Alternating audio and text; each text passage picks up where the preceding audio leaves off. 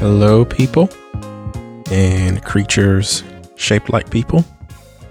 This is episode 12 of the Bacon Mega Show. Episode 12 of the worst music podcast in the universe. It's been a few weeks. I'm still alive, still around.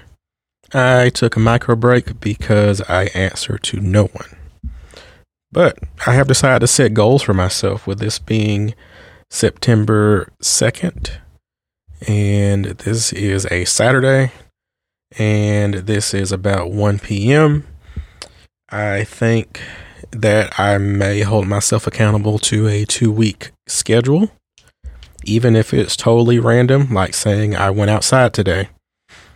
I think I will just do this as my little routine to randomly talk about stuff for whatever comes to my mind that might be related to music, might be related to technology, or might be related to being a human in general.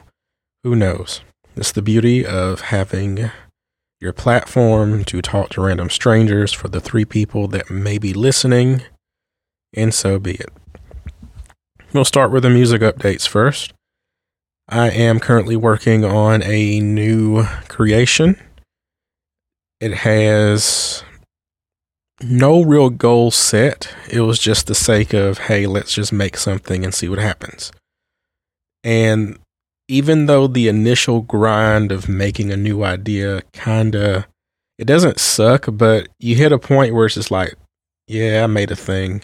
But you always hit that moment where you cross that hill, climb the hill, and you're like, wait, now we have a song. Let's make this happen. Also, I've been taking a leisurely pace with this song. Usually I can crank out 1 in 2 weeks if I don't sleep, and generally dive into the studio if I'm not working. That doesn't sound healthy, and I agree with you. So I am taking a little bit different approach, mainly because I am also relying on another person to assist me with this project. My friend Cameron, who plays guitar, he has been given the tracks to see what he can create and put on top of that. So while the song is progressing, I'm still leaving space for whatever ideas that he can present, and then incorporate that into the mix as well. The song, style-wise, it kind of is going back to what my style was way, way back in the day when I was in high school. It has organic sounds. It has some good synth backing. Unfortunately, there is no genre for this. It has like a jazz feel, has a funk feel, but the heavier electronic elements kind of break the mold a little bit from any of those traditional genres. I'm not sticking to thinking about how do I make it sound lo-fi, how do I make it sound this, or how do I make it sound like a certain way. It's a departure from how do I conform to what can I make that I like. And I feel that's more honest. I feel that's more genuine. And I'm just going to keep doing that in that space. On good news, I'm getting good feedback. I've been able to reach out to a few other artists to get just some ideas and just get some feedback on how they portray and how they hear what I'm creating. And I think that is the best thing. I even in contact with one person. He was like, I don't want to offend you, but you might want to try this or you might want to try that. And I was like, dude, lay it on. As a musician, I never got better if someone always said, you're doing such a good job, you're doing great.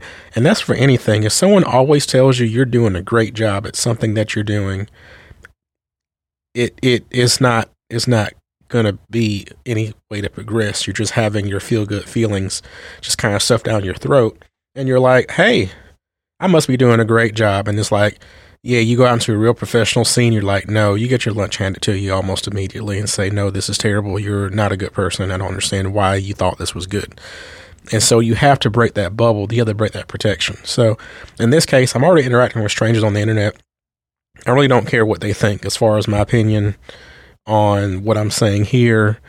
And while I do take what they say about my music as constructive criticism, ultimately I make the decisions of what I'm going to do with that information provided. Now, I'm choosing to listen to feedback just to get a good gauge of who my potential audience would be.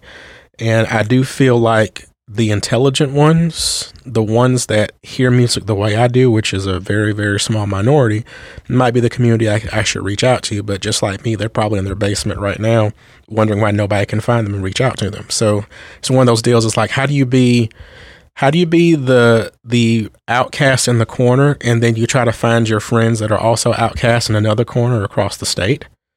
You know, that's the ultimate question of how far can the internet reach?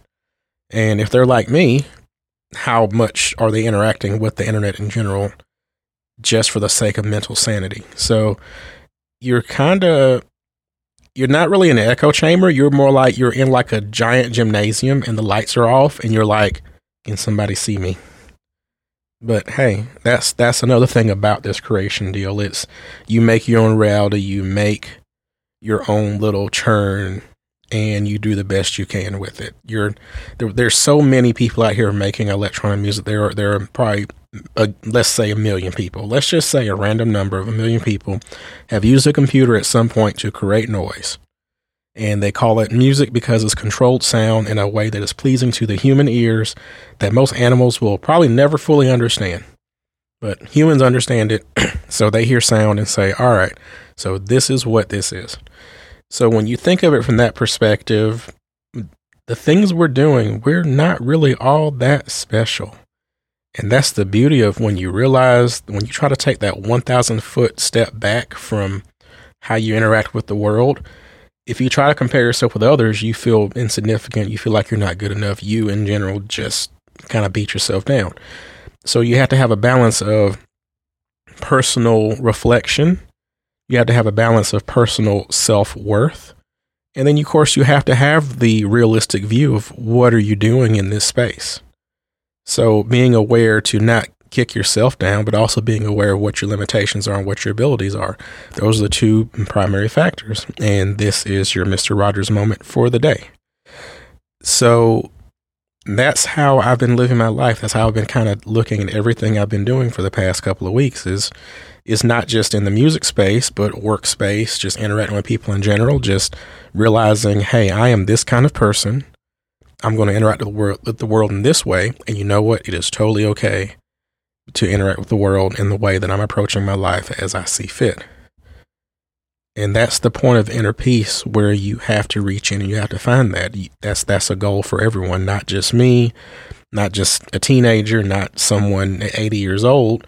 It's everyone. You have to kind of think about when you go about your day, does this enrich my life? Does this improve my life? Did this stress me out? Does this make me feel good? And while this feels very selfish, the interactions that you have with yourself are the ultimate reflection of how you're going to interact with others. And that concludes the Mr. Rogers segment as in general. Today's an unscripted day. I'm just kind of talking off the cuff because I've realized that, hey, I've not talked and made a podcast episode in a little bit, and I figured I'll just update people. So I'm going to end this on a short, good note. I want you guys to keep creating, to keep thinking, and to keep moving forward. And even if you're not a musician, don't worry about it. Just listen. Hopefully you got something good from this episode. And this concludes episode 12 of the worst music podcast in the universe, The Bacon Mega Show.